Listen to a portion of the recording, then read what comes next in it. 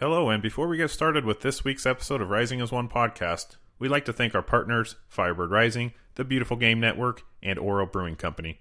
You can check out Firebird Rising on the web at firebirdrising.corair, that's KORRAIR.com, the Beautiful Game Network at bgn.fm, and Oro Brewing Company is located in downtown Mesa, so if you're out in the East Valley, go check them out, and remember to use the code word RISING after any Phoenix Rising win for happy hour pricing.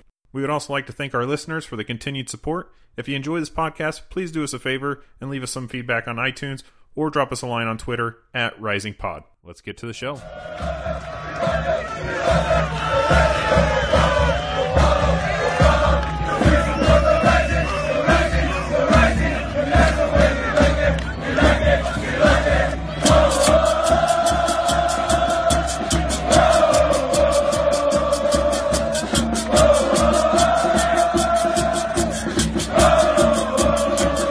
Hello and welcome to this week's episode of Rising as One podcast. My name is Matt Trainer and I'm joined here by Jeff Went and Dominic Kearns. How you guys doing today?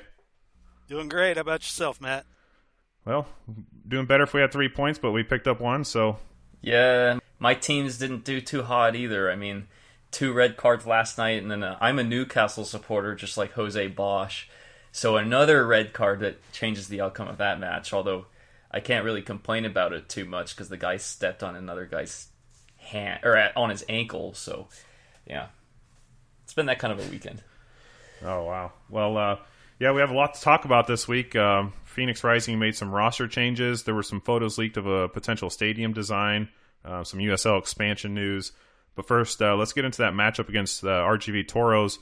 The boys traveled down to Texas this week and picked up a point on the road in a match that had some controversial calls on both sides. Jeff, why don't you tell us about this match? Yeah, let's get into things for this week. Some interesting roster changes this week that we will discuss in greater detail once we finish the recap. But obviously, the biggest glowing change is Didier Drogba not in the starting lineup, replaced by Jason Johnson on the top. We saw Jordan Gibbons again on the back on the right for Cody Wakasa. We saw the same back four as we saw the week before in LA. Got to see, some different movement, but, it was okay. I mean, I was fine with the way the lineup was set. It was, maybe Drogba needed a rest at this time. Maybe Patrice Carteron knew something about the referees that we didn't know about, and obviously with Drogba on 4 yellows, him picking up a 5th would obviously have suspended him for a game, so maybe that was weighing in the back of Carteron's mind as well, But all in all, the changes worked out pretty good. And while for the most part of the first half, RGV had a great majority of the possession to hold, they really didn't do a whole lot with their possession in the first half. I mean, you look at the times that Phoenix Rising did things in the first half, while they were short, they were consistent, important bursts. I mean, you start right off the bat in the 6th minute.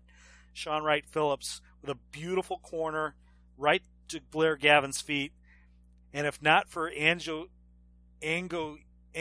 being in the right spot at the right time, that's a 1-0 lead for Phoenix Rising.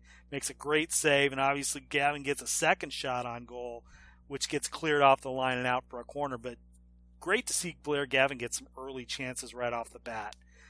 Then in the 12th minute, A.J. Gray, another insertion into the lineup this week, and it actually looked pretty good, I thought, playing on the right-hand side. I mean, he really held his position well, made some good runs forward. He made a good run forward in the 12th, and his shot was saved by Angoita. A nice shot there. First real little bit of pressure from RGV came in the 19th from Jose Escalante. He got in there, but Waz was able to clear out the danger. In the 24th minute, RGV's Garcia had a header on net that went over the top. So you're seeing play out a little bit, kind of give and take on both sides. Then you see Gibbons get a yellow in the 31st. You see Gavin pick up a yellow in the 34th, and at that point you kind of start seeing the way this general direction of this match is going, and it just, I don't know. You want to talk about a referee last night that just seemed like wasn't quite totally into the game and understanding what was going on, I think this was the night, and you saw it. And it especially reared its head in the 40th minute. Questionable handball call. I mean, he's not, the RGV player's not extending his hand. He's not extending, outside of his normal playing body. He turns, but that's not extending his play. I'm not gonna discredit the fact that, hey, we got a penalty in our favor. Let's take it. Great. But if you're going to take it, make sure it's the right call, first of all. And I just, I didn't think it was marginal at best. Jason Johnson steps up. Now Anguita picks the right direction, but fortunately Johnson's got enough power behind it for his 5th goal of the season and gives Phoenix the 1-0 lead going into the half. Obviously the possession numbers reared its ugly head, in the first half. But like we've talked about on podcasts before, it's not necessarily the amount of possession that you have in the first half. It's the quality of those chances off the possession. And Dominic, I don't know if you saw what I saw, but I thought that even though the low numbers that we had possession-wise, we made the best out of every possession that we had. Yeah, I would agree with that. You look at these stats in the first half, even though we were under 40% at that point, we had 6 shots and 4 on target, and in the first half, RGV only had 2 and 0 on target. This game actually reminded me a lot of the Reno match, a match where our best chance from open play comes in the first 10 minutes, because really our best chance from open play was that double save on Blair Gavin off the corner kick. I mean, that was a pretty phenomenal double save for RGV, and Guida making himself big on both of those. But yeah, when we had the ball, we were moving it well. And RGV just didn't seem like they really had the quality that was necessary to break our defense down and get that goal. And then, we get a gift right before halftime. It's nice to be on the receiving end of one of those calls for once. Johnson does what he's done all season and comes up big, and he's especially been rounding into form the last month. I tell you what, every time I see a guy do a short run-up like that, it always freaks me out. It always just makes me a little bit more nervous than I would be otherwise. But it's kind of like Daniele De Rossi. He does the short run-up, and he always puts it in. I don't know how, I don't know why, but it always goes in, and Johnson's 2 for 2 from the spot this year. 2 huge penalties, too. The other one being the game winner against Los Dos back in May. So it was a decent first half. I kind of figured it might get a little more defensive in the second half, but I don't think any of us were expecting it to go the way it did. So we get into the second half of play, and obviously RGV found a way to pick up the pace. I mean, you could tell that at that point Phoenix Rising was kind of trying to sit a little bit behind and hopefully eke out this 1-0 lead to a victory that they have. I mean, you could see it right away. Murphy gets a shot outside the 18 within the first 10 minutes of the second half that went over the top. Then you get Sean Wright Phillips picks up a yellow. Then you get what I thought was, if they would have held the 1-0 win, what I thought would have been the key play in the 66th minute when Stewart came diving across to stop that attempt right in front of the 6-yard box. Amazing that Stewart was able to recover like that and make that play. Absolutely. And recover. I mean, that would have been textbook the right play of the match. Then you get the introduction of Eric Avila for AJ Gray. You get the introduction of Luigi Mala coming in for Jordan Gibbons. Now Gibbons looked like he had picked up a cramp, looked like he was getting a little dehydrated maybe, so that was the reason for bringing in Mala, which was good to see. I mean, from what we saw of him, and we'll talk about that in just a minute as well. Key save for Carl in the 75th minute on a shot from James right outside the box. Carl made a nice diving save on that one. Then, I don't know, it's an interesting move, and we can talk about this afterwards, guys. Seeing SWP come off in the 80th for Matt Herlo, it was a little interesting move. I mean, I thought Wright Phillips was playing good, and I thought we really needed him in the middle a little bit more than we needed Herlo. Maybe Patrice was thinking defensive purposes at that point. I don't know what Patrice's thinking was there, but we can talk about that later as well. Yeah, I think it was just a stamina issue. I don't know if there's even more to talk about other than that. Maybe SWP was starting to cramp up, and they just wanted to save his legs for those last few minutes. But I can't really think of any other reasons besides that, because Herlo isn't really a defensive sub. Yeah. So then they get then RGV gets another couple of chances. 81st minute, Escalante fires one over the top. Then Carner gets one shortly thereafter that goes over the top. And you're thinking, can we just hang on for the last 10 minutes? And then obviously everything broke loose. Rigi picks up the yellow in the 84th. And then Amadou Dia in the 86th. I get that he's on a yellow, and I get that things are playing out the way they are. But my goodness, when you watch Escalante dive like that after that foul and draw the red card on Dia in the 86th, it's just, you're shaking your head going, you got to be kidding me. And it's just, I know it's a point where you got to be careful and you got to watch what you're doing, but still, the referee's got to be a little bit more aware of the situation there and has to know what he's doing there, and then 3 minutes later, Mala picks up a straight red card on him for a challenge, which, it was a challenge. It was a hard challenge.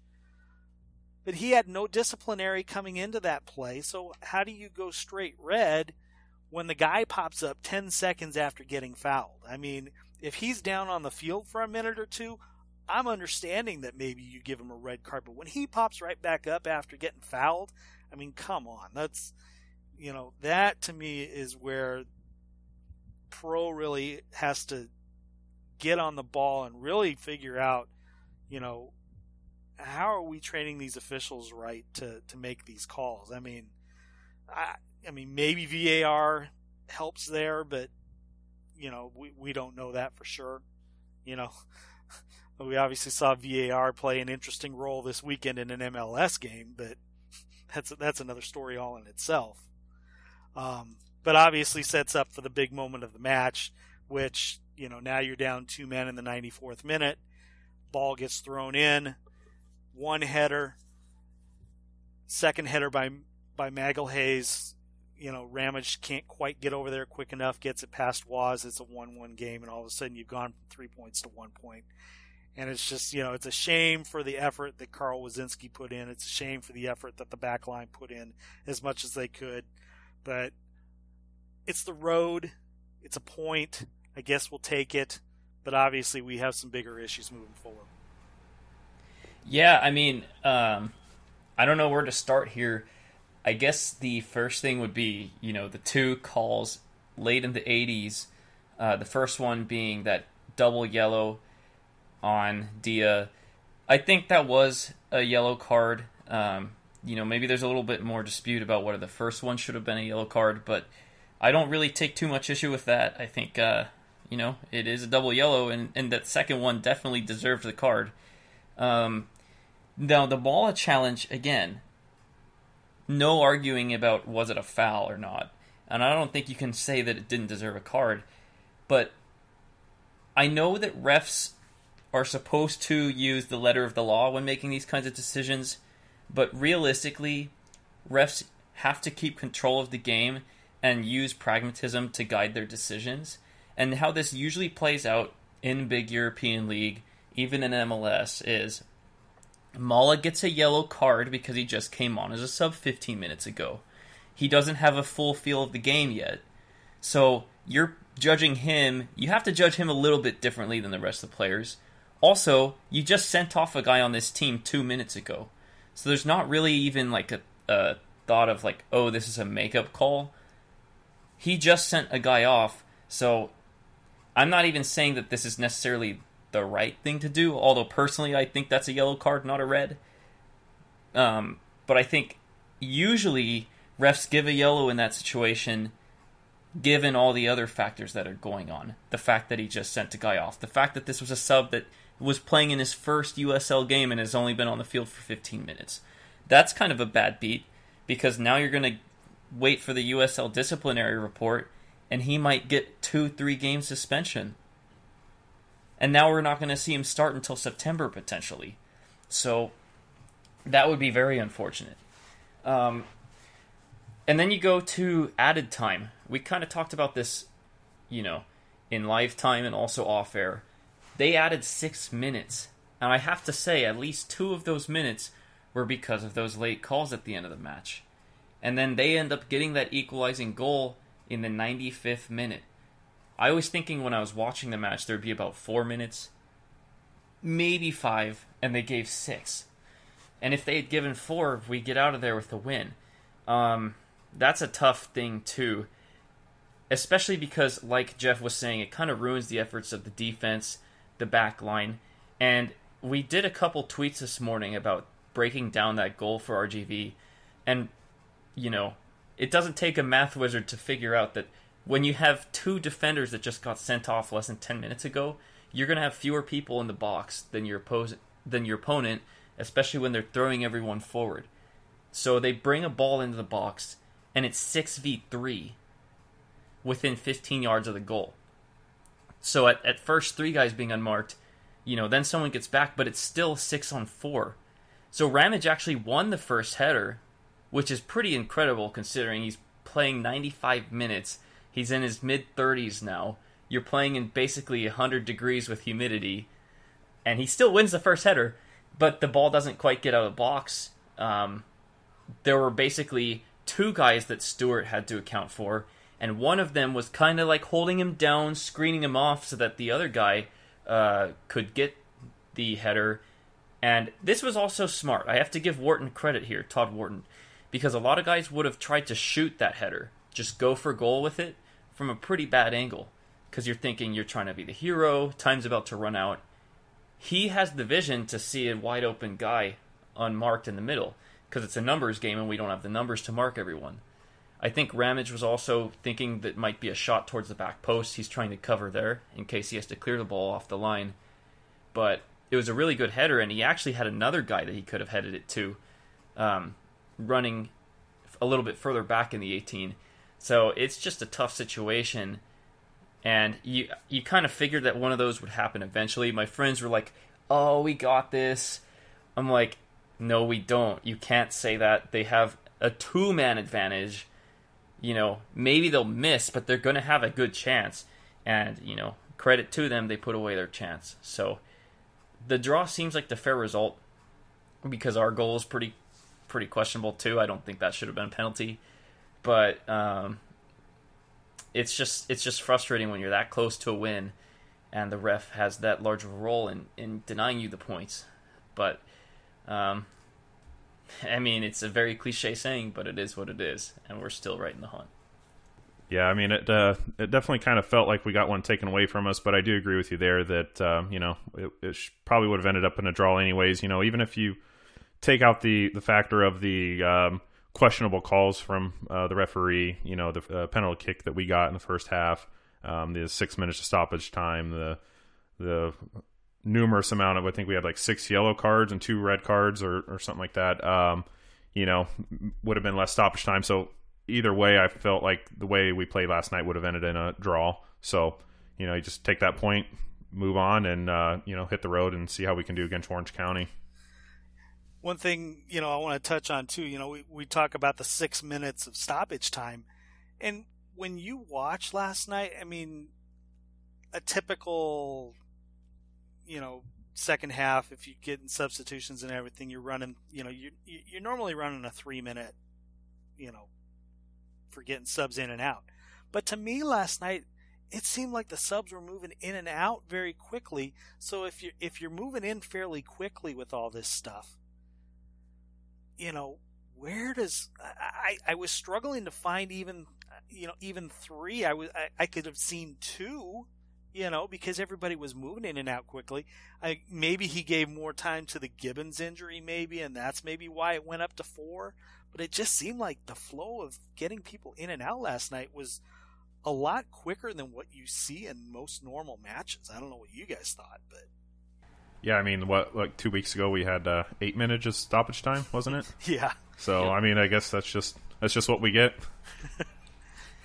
Yeah, and I'm sure there are going to be a couple more nervy moments with these long stoppage times before the season is over. And questionable calls. I don't think we've seen the last of that. No, we haven't. Well, shall we move forward to Orange County then? Yeah, let's get into Orange County, Jeff.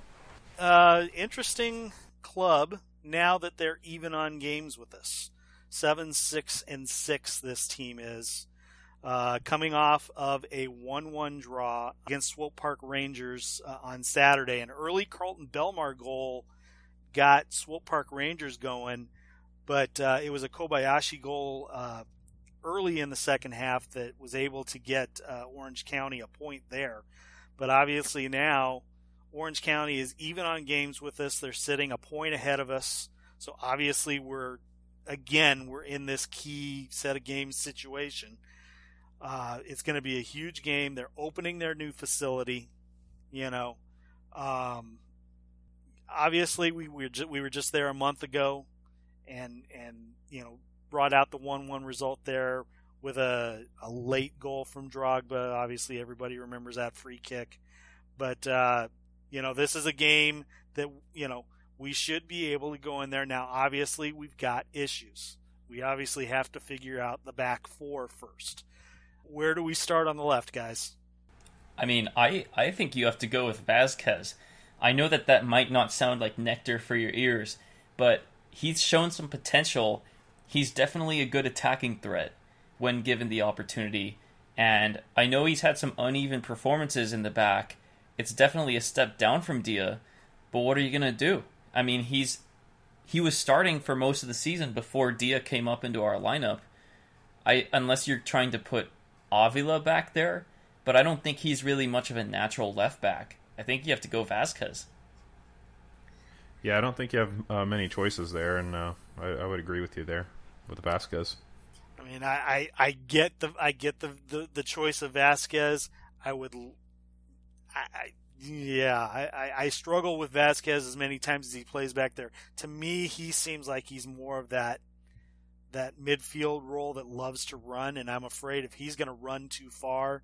But then again, maybe that's the same way with Avila. If you stick Avila back there, you're going to have the same mentality of I want to go, and then we're going to be left bare in the back. So maybe Vasquez is the right choice. Obviously, we'll have Ramage and Stewart in the middle. And, most likely if Gibbons is okay and it's just the cramp that he had, then he'd be okay on the right.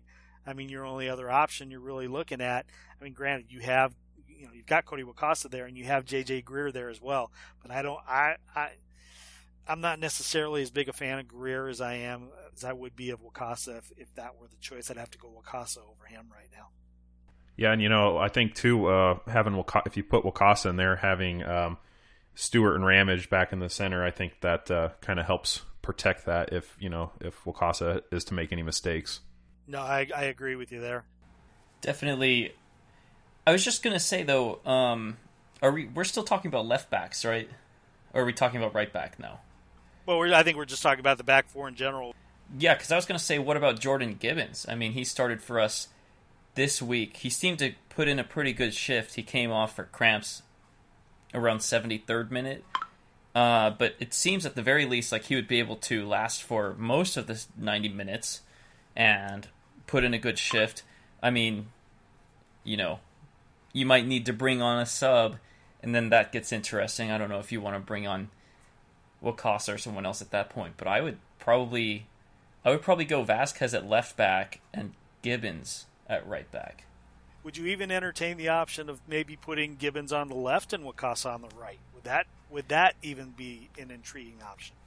Yeah, I think so. I think that's an option. I think Wakasa picked up a lot of criticism so far this season, but in the last few matches that he did play, it seemed like he made a little bit of improvement. And kind of like I said earlier, if you have Stewart and Ramage in there to kind of help support him, I think you could go with that option.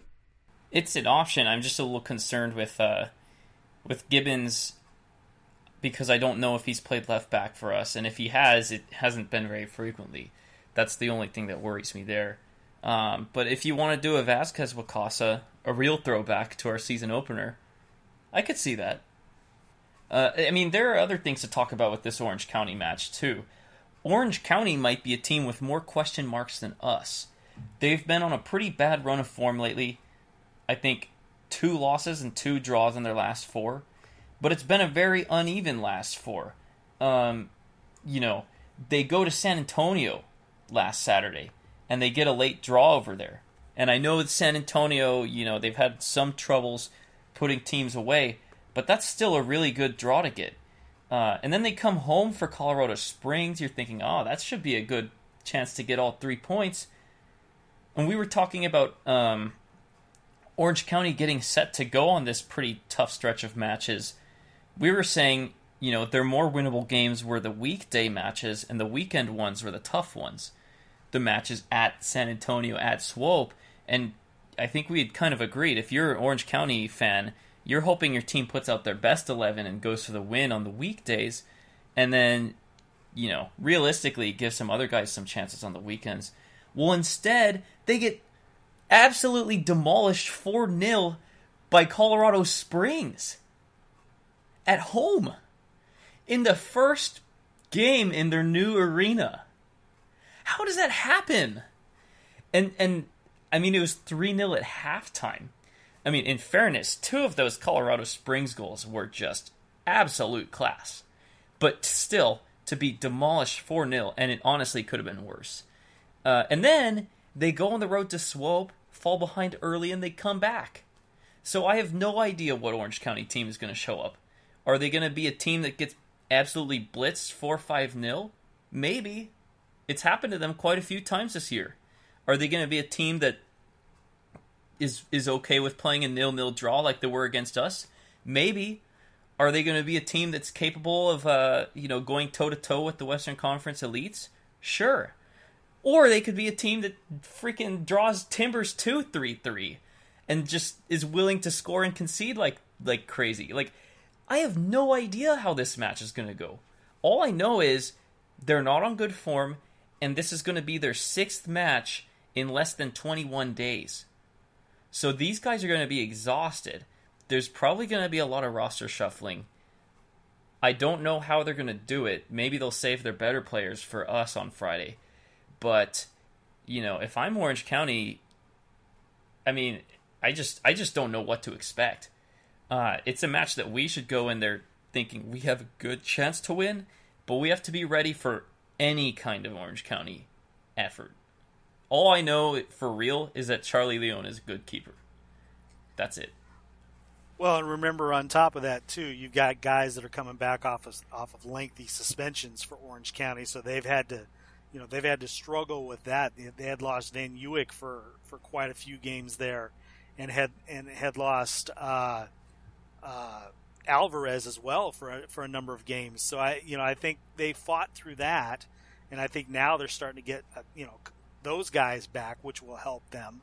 And then obviously moving forward with a tough week ahead of them, we should be able to catch them on their back foot. And if we can do that, 3 points, move us up the table, that would be huge. Yeah, it'd be nice if we the Orange County team that showed up on Friday is the one that will lose 0-3, 0-4, something like that, because we definitely need that, especially as we get closer to the end of the season, trying to battle for that spot up in the top half of the table. But so what are your guys' thoughts on Phoenix Rising as far as goalkeeper for a match against Jordans County? We're going to see Cohen, or we're going to see Wazen in there again? It's becoming a legitimate question. Cohen, he might be fired up to play his old team. He had been Orange County's keeper for quite some time. But on the flip side, if it ain't broke, don't fix it, is the old adage. And, Was has been in net for us 2 matches now, and he had, 185 scoreless minutes before that goal finally went in this week. So, And really, that goal was something that he couldn't do anything about. Although he did make a couple of amazing saves to keep it at 1-0 for us this week. It's a real issue. Good on Waz for showing what he's capable of when he had the chance. That's all you can ask of a player, especially in USL, when your chances can be very limited when you're on a team like ours, which is independent and trying to make playoffs, as opposed to maybe a developmental team where they're just going to do goalkeeper by committee. But it also puts Patrice Carteron in a tough spot. Here's Cohen, who's been a rock all season, and now you just bring Waz in, and he just comes in and immediately goes back to his prime Arizona United form. Personally, I guess I'd go Waz. If it ain't broke, don't fix it. One other note, though, you'd hope that this is out of his mind. He had a terrible preseason game at Orange County when I was there. I don't mean to throw people under the bus, but it was not his best day. So, I mean, maybe that's an argument for Cohen plus the old playing your old team factor, but he already got that one out of the system. So, and the other thing we don't know too is Josh hurt, and then maybe that's why the start last week, and hey, you get a clean sheet, let's keep it rolling, but maybe the question is Josh hurt? We don't know the answer to that question, and so we're playing this game of, is it best to go one way or the other? Do I like Carl? Of course I do. I mean, for the last 2 years, this fan base has seen Carl and seen what Carl can do, and obviously now he's got I would say a more solid defensive front in front of him, so why not? Let's give him the chance and let's see what happens. I say give him a run of a couple more games, and hey, if you got a decision to make September 1 to say, okay, I'm going to stick with you the rest of the year, then great. But also remember too, we got that Cascadia trip, so maybe he's starting to put plans in motion early. I know I'm going to need both of you guys to play on on this upcoming month, because that's a busy month. September is, maybe he's just getting them primed and ready to go for that too. Yeah, I think that's a great point. Getting Waz some playing time, get him warmed up. I think we're good with either option. Both have shown to do pretty well this season. With the exception of the preseason match that Dominic mentioned.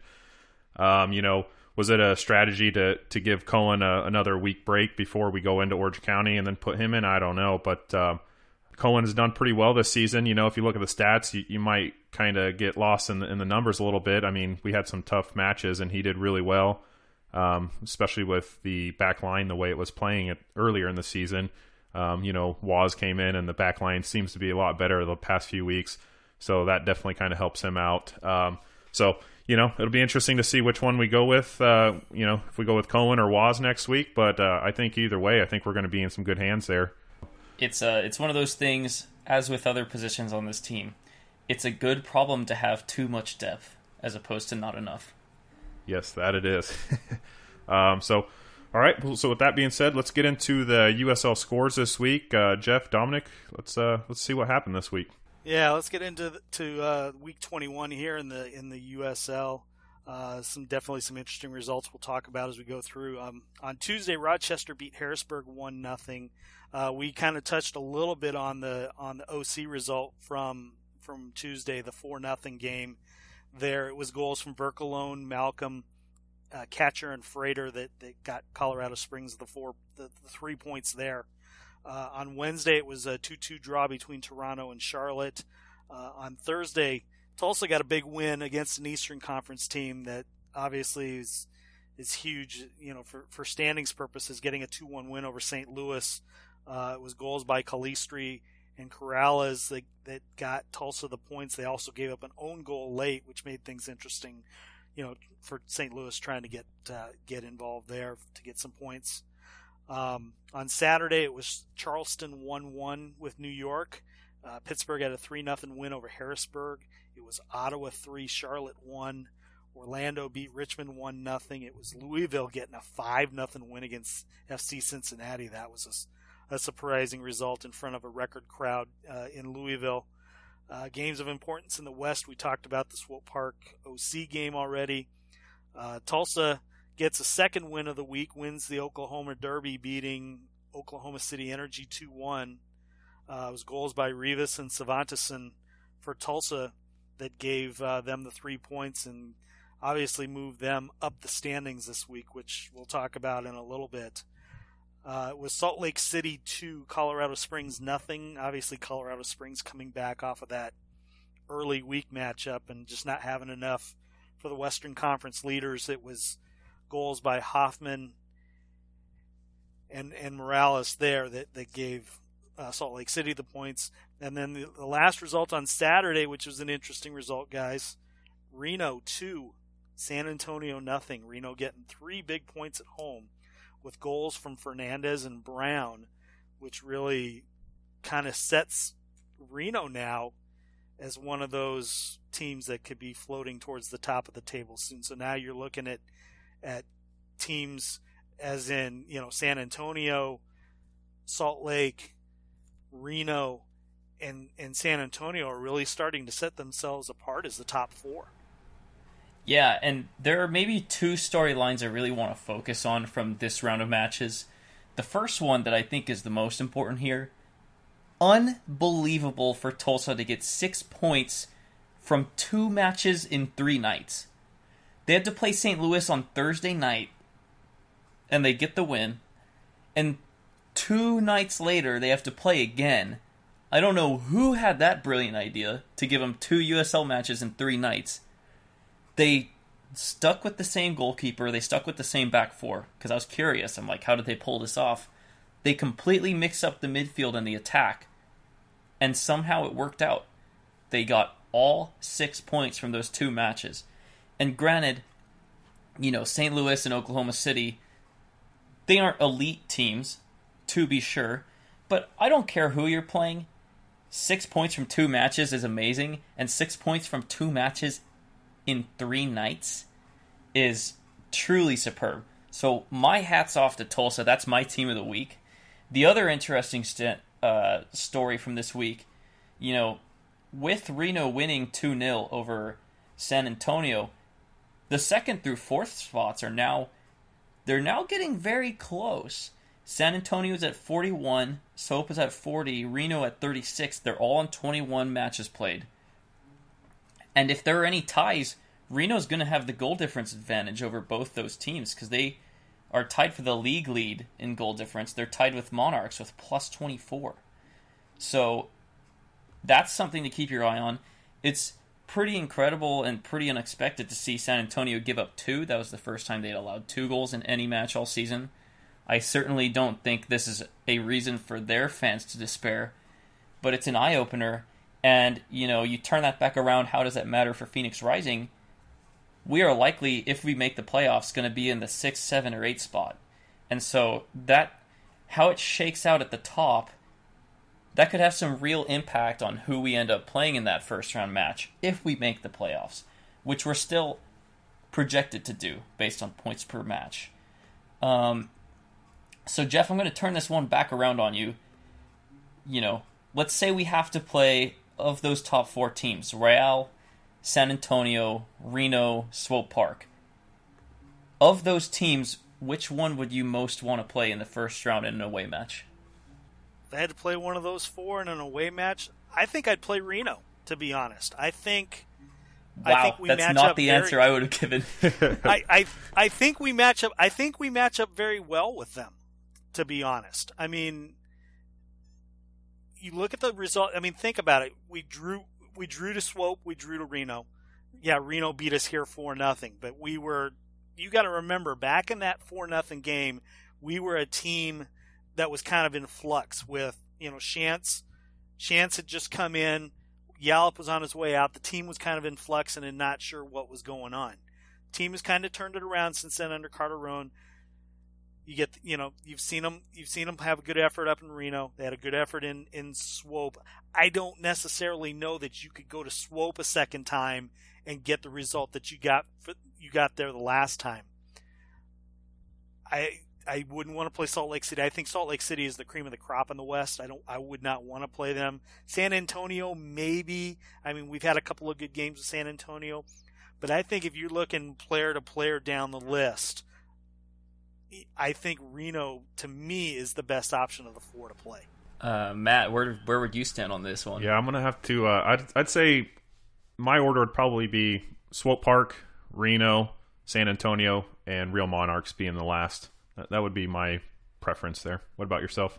Yeah, I would actually go with you. I think we should play Swope away, because if you're going to Reno or you're going to San Antonio, I mean, those are real fortresses. You're going to have to, in the case of Reno, deal with pretty cold weather. You're going to have to deal with like 5,000 plus fans. San Antonio, you're going to have to deal with 8,000 fans. So I don't want to go to a place with a real atmosphere for an away match. I want to go to Swope, because they've been playing some great soccer this season, and they've still only been drawing like 1,000, 1,500 fans. If there are any Swope fans, consider this a challenge. Get your attendance going. But I don't feel, also because they're an MLS development side, I feel like there is, a little bit less emphasis on the USL playoffs. If things go wrong, so be it. And I know that that's not supposed to have any correlation to how it shakes out. Obviously, the guys want to win, and then you look at our results. We've beaten Swope, and we drew Swope, and we've been able to score goals on them too from open play, which is not something I can say about us against San Antonio, which is not something I can say about us versus Reno. So I would say Swope, and then probably Reno, because they don't, for some reason, San Antonio's in our heads this year. As a fan, I think it would be entertaining, but I would rather play Reno. So Swope, Reno, San Antonio, and Monarchs. I want no part of going 5,000 feet elevation, and it's going to be like 40 degrees in October for that playoff match. I want no part of that. Yeah, another benefit of playing San Antonio later on would be build up a little bit more anticipation for the Pepper Challenge. This is true. I'm all about, let's build up that anticipation there and really get that going. I'm a man of my word. But remember, it depends on how San Antonio does, not us. We can miss the playoffs, but if San Antonio loses first or second round, I'm off the hook.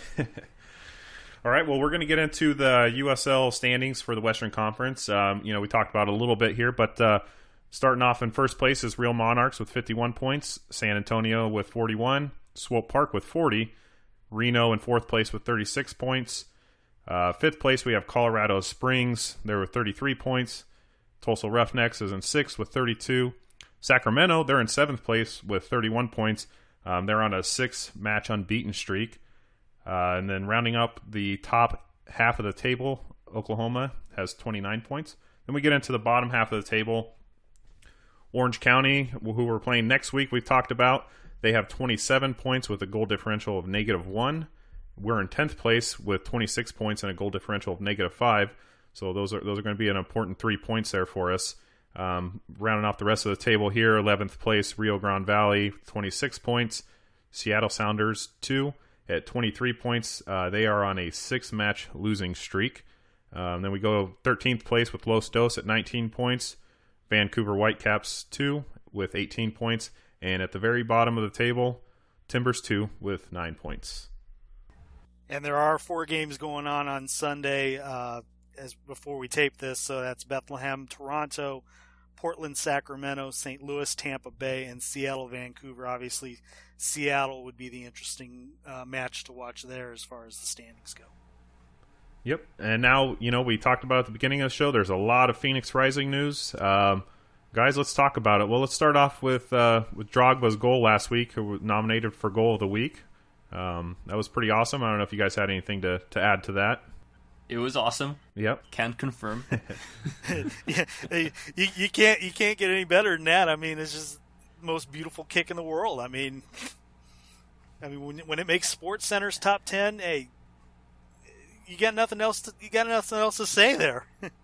And it won goal of the week without much of an argument. I think it won with over 50% of the vote, and when you're considering there are 3 other choices, that means it was a landslide.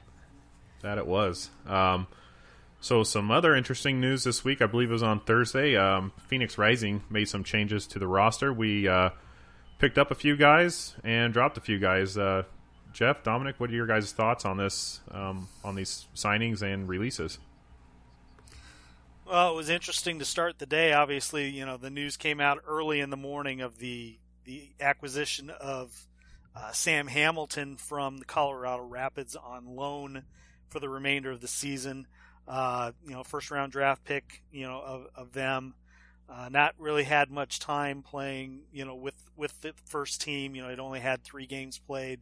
Saw a couple of appearances in Open Cup play, but be a good opportunity for him to come down and get some minutes and to be able to have some good time down here with the club. Not quite sure what his role will be. We'll have to see how it fits in the weeks upcoming. Obviously, in a crowded midfield situation, it's going to be awful tough for him to find some real solid minutes. So, we'll see if he ends up being somebody that's going to end up supplanting somebody like a Tim or a Watson in the holding mid, or does he find himself as a 20-minute sub, coming on for somebody like an Avila or a Sean Wright Phillips or a Jason Johnson or an Alessandro Rigi. We'll have to see where it goes from there. And it goes the same for Kevin Lambert as well. When they announced his signing later on in the afternoon, Lambert's, got some real good experience playing in the CONCACAF Gold Cup, playing with Jamaica. Obviously, fans who went to the games here in Glendale were able to see him play in the tournament and see the efforts of him. So it'll be interesting to see where he slots in. Obviously, the Luigi Mala signing, we kind of saw the immediate impact that he was thrown right in right away in this match against RGV. On the other hand, you lose some good guys. I mean, obviously, first we'll talk about Mike Seth, and obviously, he was supposed to be a big signing over the summer. Just could not find his footing in the club. Obviously, when Drogba came in and his role kind of changed from there, and obviously Seth was finding it hard to find minutes, and not only find minutes but find his playing spot on the field. Brock Granger was released. Brock didn't see any time this year on the field. Never was able to crack the starting 11. Again, another crowded situation where I don't know if it just ended up being, obviously it was a numbers game trying to figure out how many players, you needed on the backside. But, it just maybe if his plan was on the right, then, obviously he was on a crowded right-hand side and was probably third choice at best. And so I could see that one going. The one I really struggled with, obviously dropping, was seeing Uchenna Uzo go. We don't have center backs that are very bruising type backs other than Ramage and Stewart. If we lose one of those 2 guys, you're going to J.J. Greer, you're going to, maybe Mala slides into the center if that's the case.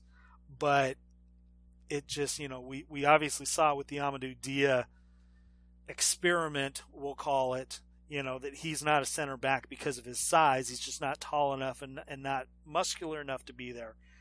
So if you have your muscular guys in Ramage and Stewart, you have nobody backing them up. And obviously, Uchenna Uzo played that role last year, was a very good player. Saw one game this year against Oklahoma City, and we all thought in that game that he was one of the best players on the field. Now, I'm not sure what Carterone and what Rick Shantz didn't see out of Uchenna that deserved to keep him around. I obviously floated my comments out there on Twitter earlier this week saying that, I thought if you were going to drop players, obviously Seth was one of the right choices.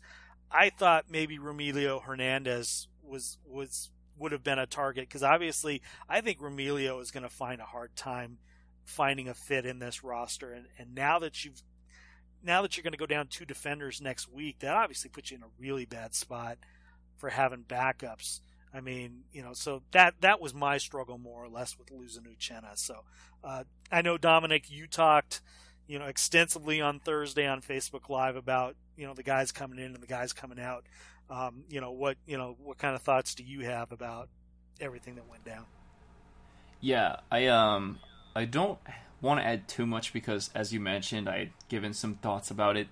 Maybe I can add a couple things now.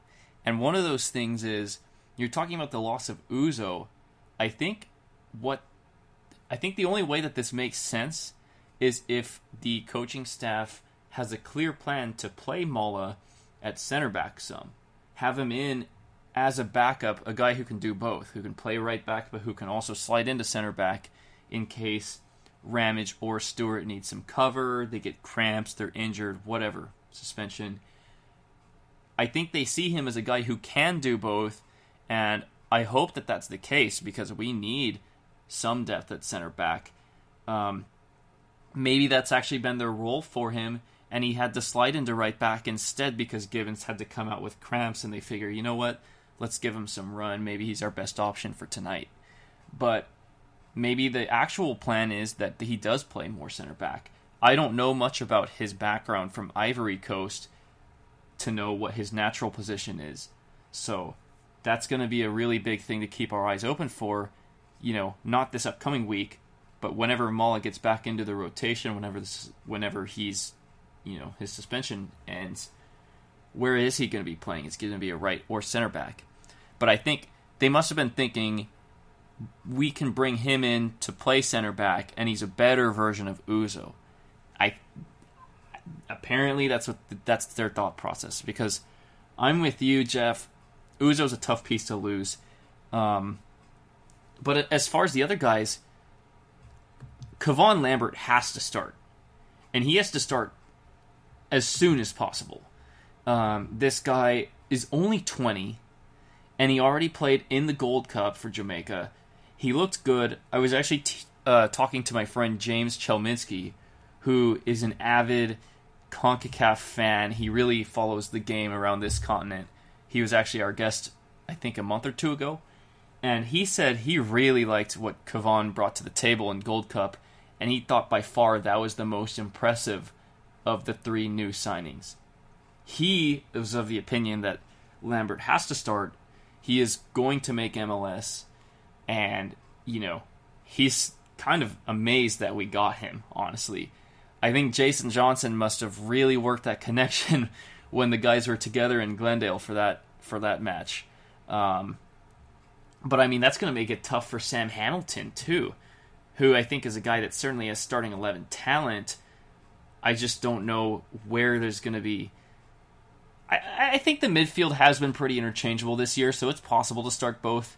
But then that's going to be a really tough break for guys like Miguel Tim, Avila, and, potentially Rigi. So, there's a lot going on in the midfield, especially with two new guys coming in. But, I said it before, I'll say it again. The drops and additions show that we're trying to bring more young talent to the table, and every single guy that we brought in is younger than any of the guys that we dropped. I think that's the number one takeaway. We are trying to get young talent to Phoenix. Yeah, that's a good point. And listeners, if you haven't had a chance yet, check out Dominic's feedback from these roster changes he had on Facebook Live video this week. He had a pretty good review of these. And I agree with you guys there. I didn't really understand the Uchenna Uzo being let go. I do like seeing the three new signings we brought in, younger signings. Maybe they can kind of help with our stamina. They can play full matches and not get tired. I don't know. We'll see how that plays. Could also be that they're late subs for a while. So you get like your Sean Wright Phillips. He plays maybe 60 minutes or something like that, and then you bring in these young guys to kind of finish out. I don't know. We'll see. But wish Mike Seth, Uzo, and Granger the best of luck in their future endeavors, and I'm sure our paths will cross again. Probably see Mike Seth before any of those. So some other news here for Phoenix Rising is Sam Dorr posted on Twitter. Sorry if I said your last name wrong there, Sam. Some 2018 season ticket details and dates. So September 2nd, renewals will begin for season ticket holders. September 16th will be the early bird deadline. October 1st will be the official launch of the 2018 season tickets. And there will be a select-a-seat event being held in November. So we'll keep you up to date if we get any more news on that front, prices or anything like that. So there was some other news this week. I found this post on, I believe it was Twitter or Reddit.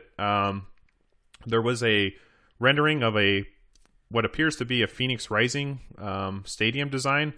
I believe we retweeted that one, but it was a pretty cool design, I thought. It had kind of like a diagonal roof design with the copper. It kind of looked like copper. It was a really blurry photo, so we don't have a whole lot of details. It was not an indoor stadium. Did you guys get a chance to see this photo? I don't know about Jeff. I did. I don't want to get too much into details about it because we don't even know if that's the official choice that our ownership group has made. But it looked cool. Like, I literally don't want to talk about anything else because I don't even know if that's the one. Yeah. I mean, yeah, it was an interesting design, I thought as well. If that truly is the design that they're looking for, obviously, the big talking points that everybody's always talked about. It's interesting that if it is the choice to be an outdoor stadium, how do you get it air conditioned, or how do you get the field temperature to where it's supposed to be standards wise,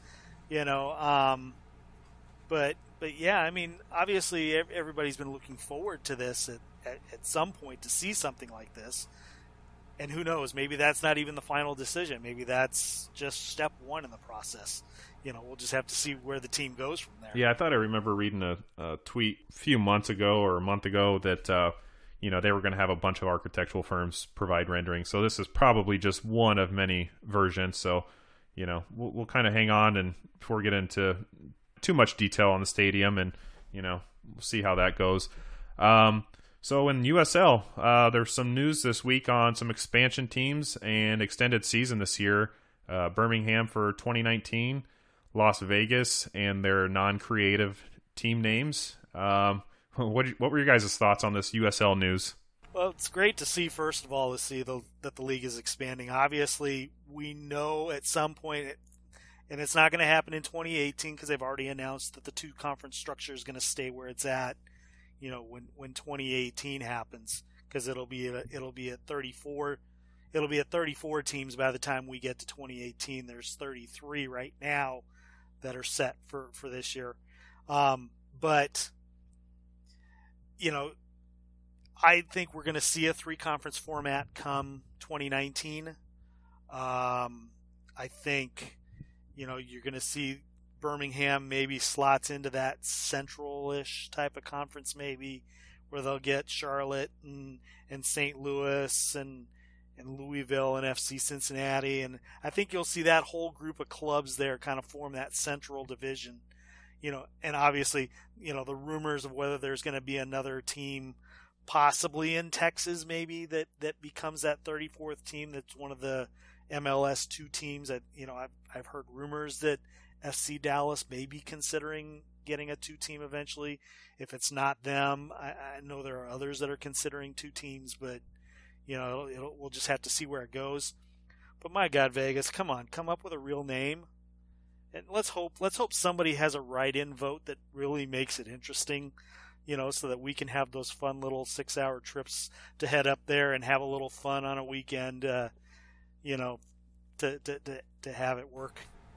Yeah, just to give the listeners some context here, the suggested names or the options that they're allowing fans to vote for are Viva Vegas, Las Vegas Silver, Las Vegas FC, Las Vegas Lights, Las Vegas Action, and Club Vegas.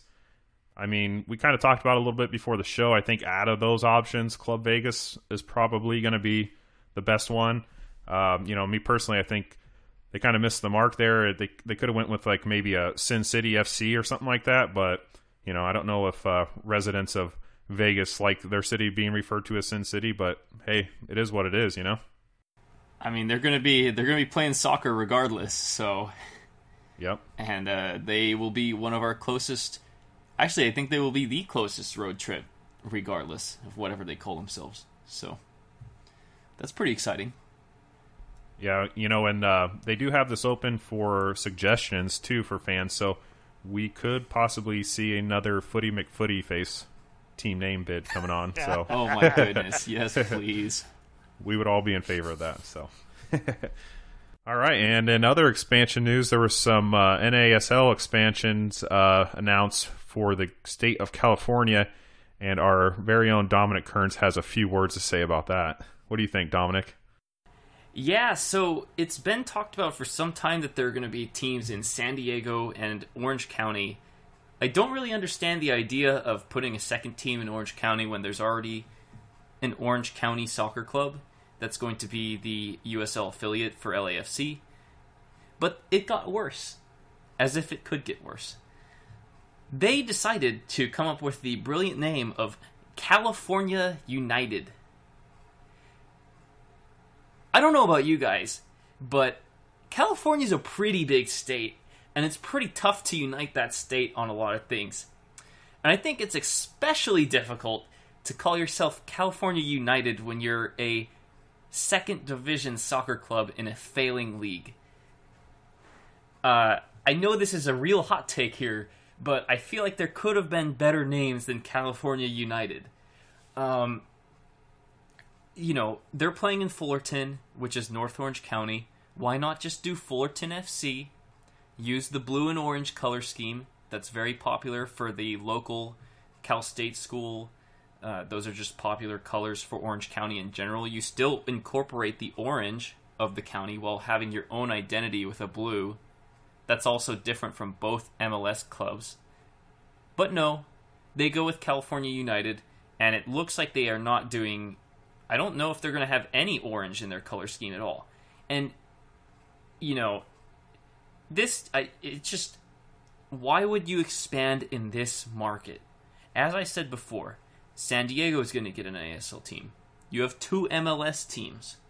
You have Orange County Soccer Club. You have Los Dos. And now you're going to throw an NASL team in North Orange County. It's too much. People in Orange County are going to go to the Orange County games. Some might go just to see, hey, what's this about? But you're not even giving locals an incentive to go support this team because you're not putting the city on its crest. You're not saying, oh, it's Fullerton, At least that would give some civic pride. Fullerton's a pretty big city. It's almost 150,000. And you'd probably get surrounding people to come, especially if it's kind of a cool idea. They brand it well. They didn't do it, though. They're going with California United, which any team that's tried to call itself California anything, California Angels, it's either been a disaster or they have to rebrand in a few years. So I definitely see that one coming. But more importantly, there are much better cities to expand into if you're NASL. You could go to Albuquerque. You could go to Boise. You could go to... I'm trying to think of some other ones. El Paso would be a great market. You could go to Tucson or, allow FC Tucson to move on up. There's so many cities that would appreciate a team more than Fullerton and North Orange County in a very saturated market. So I know that there are a lot of people in LA as a soccer hotbed, but it just seems like the wrong place.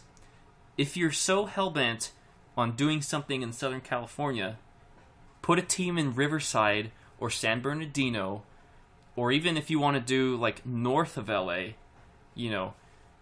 maybe the Camarillo, like Oxnard, Ventura area actually would be a pretty good call. Give the community something it can rally around, something a little more unique, because there's nothing unique about this team. And I can tell you right now, as someone who grew up pretty close to where they're going to be playing, I don't see this team getting 2,000 a match. Unless they do some real, unless they make some real changes and try to rebrand, I just don't see this thing taking off. Maybe they get a few thousand, but I don't see this being a success, and I don't know why NASL thought this would be a good idea. Yeah, and that's even assuming that NASL will be around for a few years, because it's just kind of fading away. Well, those are your words, not mine, but I personally, I might have to agree with you there. All right. Well, so let's get into this. Dominic usually posts some stuff on Twitter, some questions for our fans. Starting to get some more posts going on our Facebook. So if you haven't yet, please check us out on Facebook, our Rising Pod Facebook page. Posting some good questions, good content there.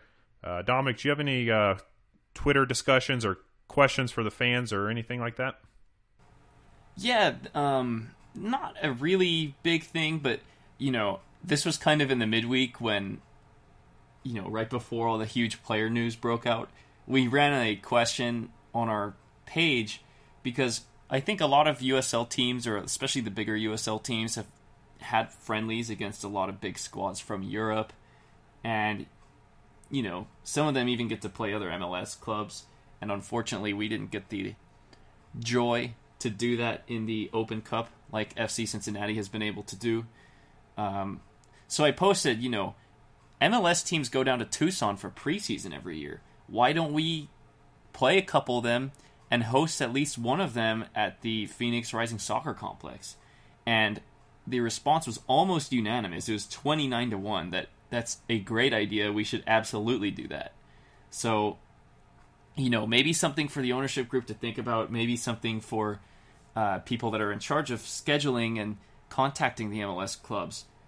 There would be huge fan support for us to get a couple nice preseason friendlies with MLS clubs, because they're going to be in Arizona anyways, so why not? It just seems like a very straightforward, and I know this year we didn't have a good stadium situation. It was all very last minute until right before the match. But, now that we got it all set up, it seems like it's a no-brainer almost.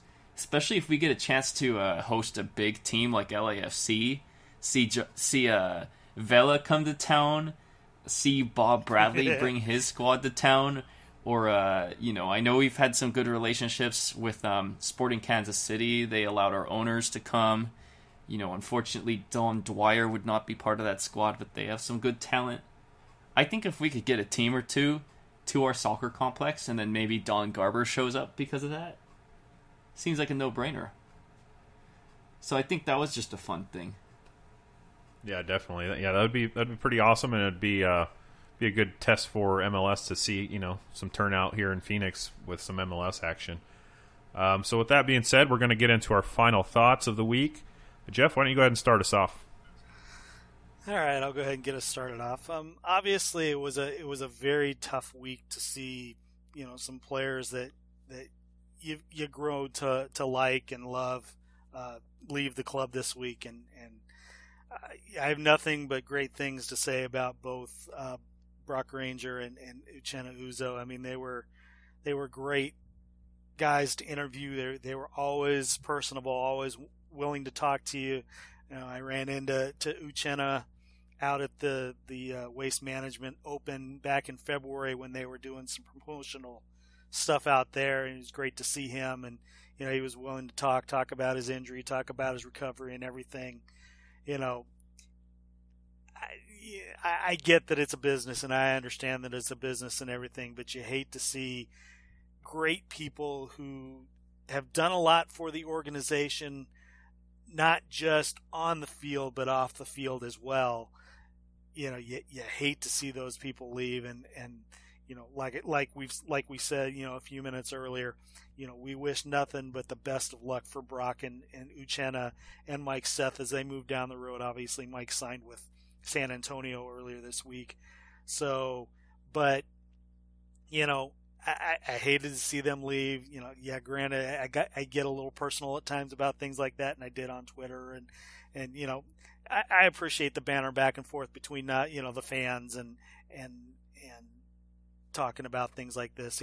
Obviously I've had a passion for this game, for the last 6 years covering this club, so it's been nothing but a pleasure to see guys like them roll through and do the things that they do.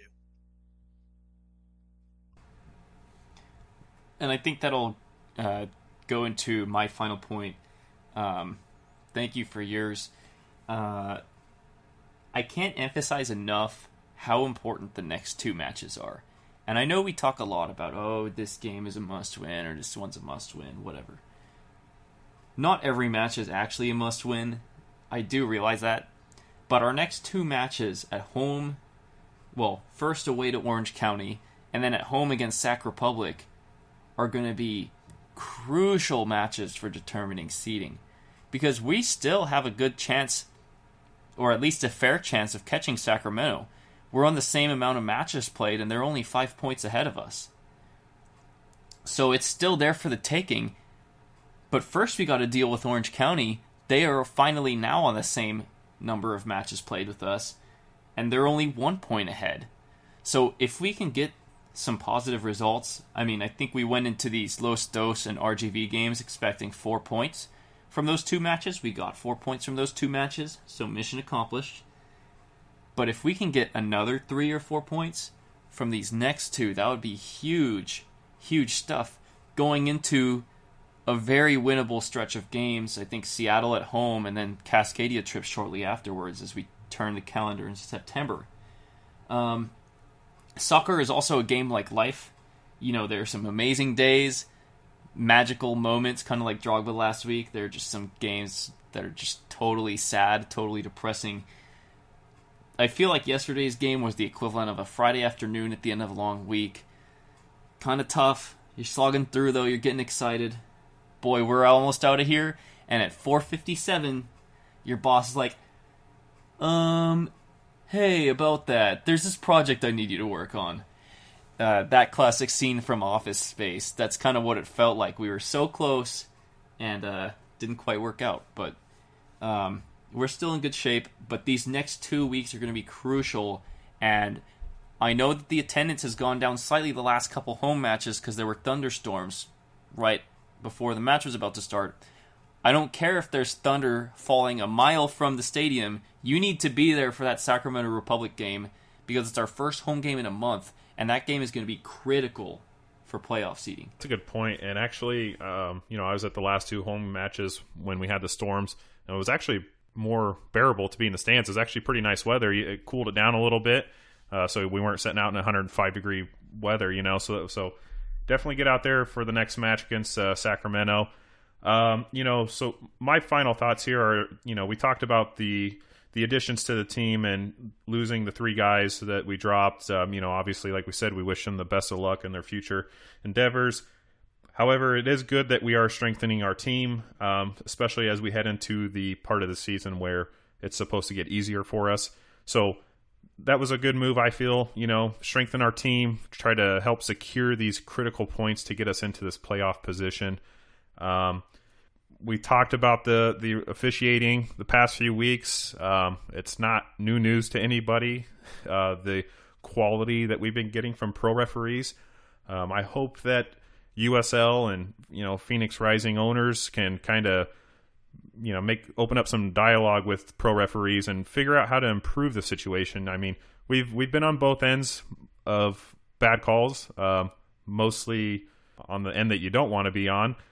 So I'd like to see that they take these, examples like last night, use these as training experiences and try to improve the quality of officiating, because that kind of is detrimental to USL. And a lot of people, I've seen Twitter posts for fans of not even in the Western Conference, stuff on Reddit, all that, about how the officiating is a joke. So, hopefully we can take these as a learning experience for pro referees and they can kind of make some improvements, do some training.